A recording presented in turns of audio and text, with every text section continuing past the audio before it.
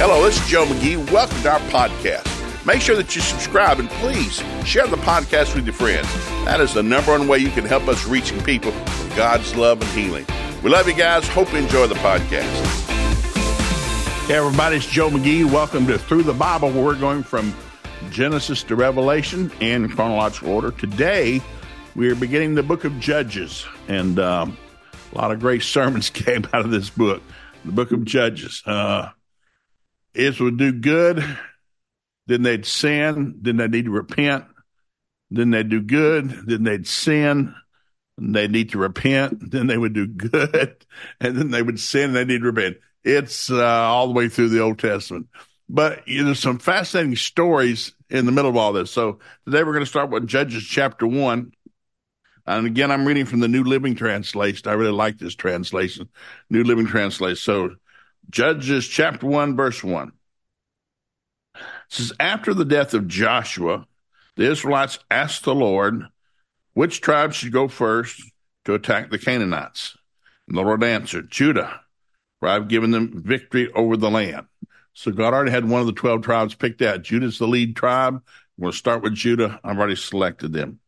The men of Judah said to their relatives from the tribe of Benjamin, join with us to fight against the Canaanites living in the territory allotted to us. Then we will help you conquer your territory. So the men of Simeon went with Judah. So they're striking a partnership early. And so when the men of Judah attacked, the Lord gave them victory over the Canaanites and the Perizzites, and they killed 10,000 enemy warriors at the town of Bezek. While at Bezek, they encountered King Ammon and fought against him, and the Canaanites, the Perizzites, were defeated. The Israelites soon captured the other king and cut off his thumbs and his big toes. Now, when I taught high school kids, they would always ask, why did they do that? Well, I'm not going to get sidetracked around it, but there was a reason. So we'll come back to that in a little bit. He said, I once had 70 kings with their thumbs and big toes cut off, eating scraps from under my table. Now God has paid me back for what I did to them. They took him to Jerusalem, and he died there. The men of Judah attacked Jerusalem and captured it, killing all of its people and setting the city on fire. Then they went down to fight the Canaanites living in the hill country, in the Negev, and the western foothills. Judah marched against the Canaanites in Hebron, formerly called Kirath, defeating them in the force of Shias, Ammon, and Tamar. From there they went to fight against the people living in the town of Debir, formerly called Kinrith. Caleb said, I will give my daughter in marriage to the one who attacks and captures this city. The son of Caleb's younger brother, Kensis, was the one who conquered it, so Achash became Othniel's wife. So when Achash married Othniel, she urged him to ask her father for a field. And he got down on her, he got her down on her donkey and said, what's the matter? She said, let me have another gift. You have already given me the land in the Negev. Now please give me the springs of water too. So Caleb gave her the upper and lower springs. When the tribe of Judah left Jericho, the city of palms, they were descendants of Moses' father-in-law who traveled with them and to the wilderness of Judah. They settled and the people there near the town in the Negev. Then Judah joined with Simeon to fight against the Canaanites living in Zephath, for they completely destroyed them in the town. So the town was named Hormah. In addition, Judah captured the towns of Gaza, Ashkelon, Ekron, along with their surrounding territories. Now, we're not going to do it here because of the broadcast, but when I taught high school kids, I kept just a big map that I had on the stand, and they couldn't see the very detail, but they saw the overall picture. Here's where they were. Here's where they went. Here's what they captured. Here's when they did it. So it made a lot more sense because they saw, they had to do that because God had told them, when you go into the promised land, I give it to you. Well, there were people living in the promised land that had moved in after God had promised the land to Abraham, Because Abraham first went there, there's a wilderness. Nobody lived there. So he told Abraham, look north, south, east, and west. Everywhere you walk, I will give it to you. And so eventually Abraham, drought hit, and Abraham ran off to Egypt, tried to give his wife away. God sent him back. Drought hit again, ran off to Egypt, tried to give his wife away again. God sent him back. So it's been a rough trip trying to get Israel to take the promised land that God wanted to give them. He said, you're going to live in houses you did not build, eat from vineyards you did not plant. I'm going to give you this city. I'm going to give you all this land. And so it took time for them to finally take charge and do that, basically about 400 years. So they finally got around to it. So then Judah came to Simeon to fight against the Canaanites living in Zephath, and they completely destroyed the town. And so, verse 19, the Lord was with the people of Judah, and they took possession of the hill country, but they failed to drive out the people living in the plains who had iron chariots. The town of Hebron was given to Caleb, as Moses had promised, and Caleb drove out the people living there, who were descendants of the three sons of Anak. The tribe of Benjamin, however, failed to drive out the Jebusites who were living in Jerusalem. So to this day, the Jebusites live in Jerusalem among the people of Benjamin. Now, we went through long history, even to this day, in our current year. Jewish people are still dealing with people that got left behind that God really ordered them to eliminate. And so there's a lot of history getting involved here. The descendants of Joseph attacked the town of Bethel, and the Lord was with him. And they sent men to scout out Bethel, formerly known as Luz. They confronted a man coming out of the town, said to him, show us a way into the town, and we will have mercy on you. So he showed them a way in, and they killed everyone in the town except a man and his family. Later, the man moved into the land with the Hittites, where he built a town. He named it Luz, which is the name of the town to this day.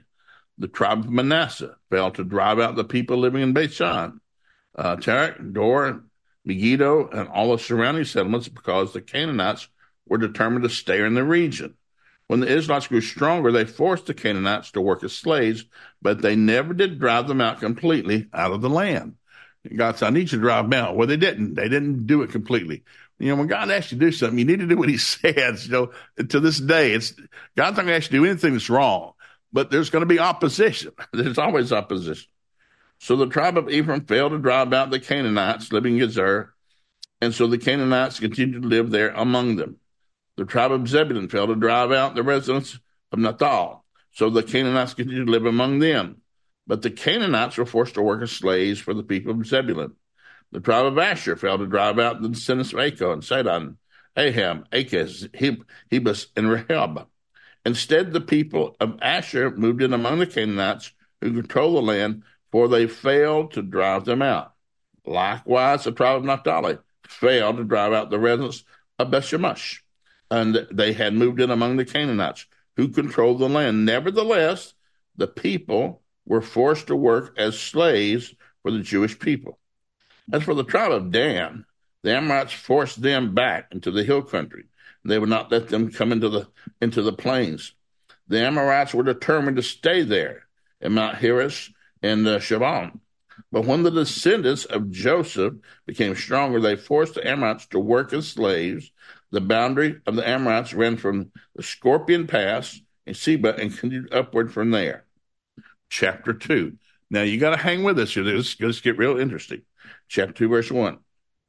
Lord's messenger shows up. The angel of the Lord went up to Gilgal, spoke him, and said to the Israelites, I brought you out of Egypt to the land I swore to give to your ancestors. And I said, I will never break my covenant with you for your part. You are not to make any covenants with the people living in this land. Instead, you were to destroy their altars. But you disobeyed my command. Why did you do this? So now I declare, I will no longer drive out the people living in your land.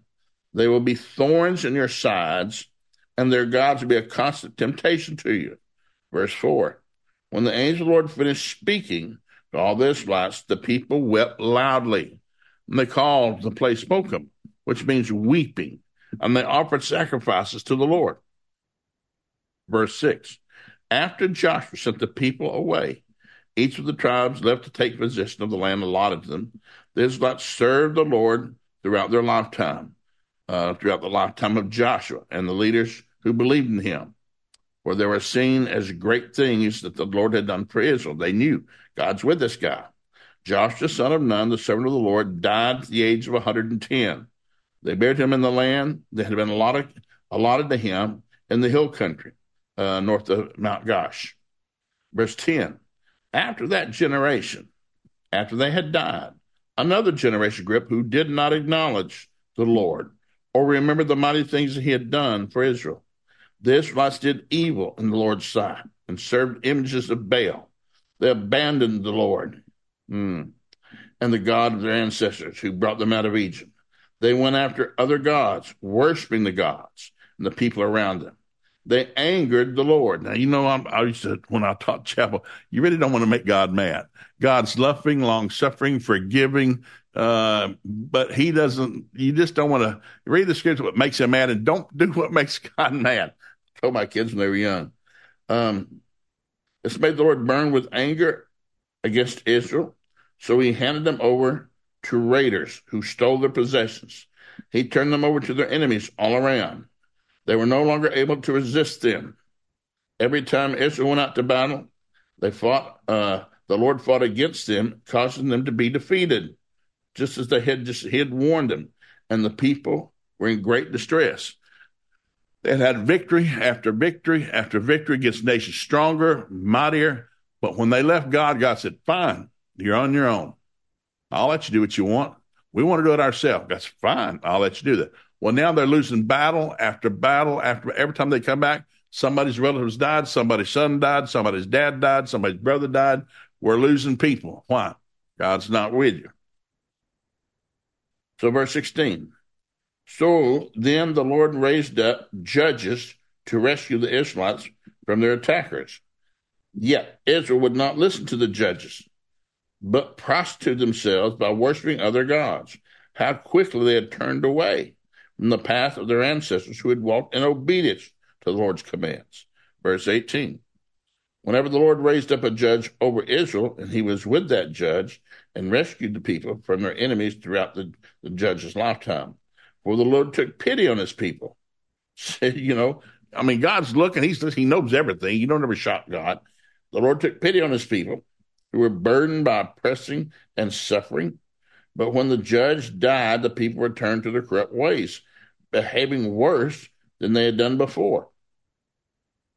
Then again, they went after other gods, serving and worshiping them, and they refused to give up their evil practices and their stubborn ways.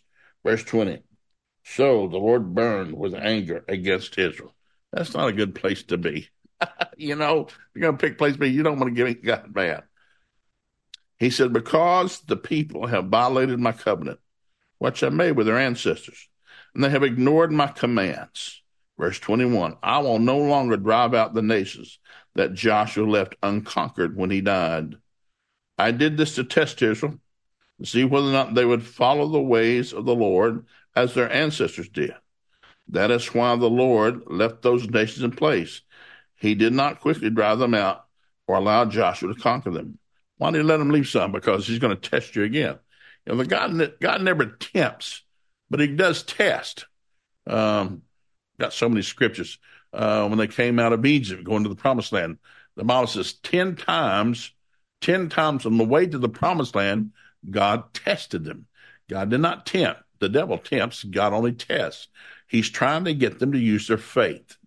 When God says, hey, I'll provide a way. So he led them to no water. He led them to no food. He led them to bitter water. So every time he's trying to get them, if you'll use your faith, I'll give you victory. If you'll use your faith, I'll let you overcome. You use your faith, I'll let you be blessed and prosperous. But you got to use your faith. What's faith? Just believing what God said was true. I'm not God. I don't make the choices. I just obey God.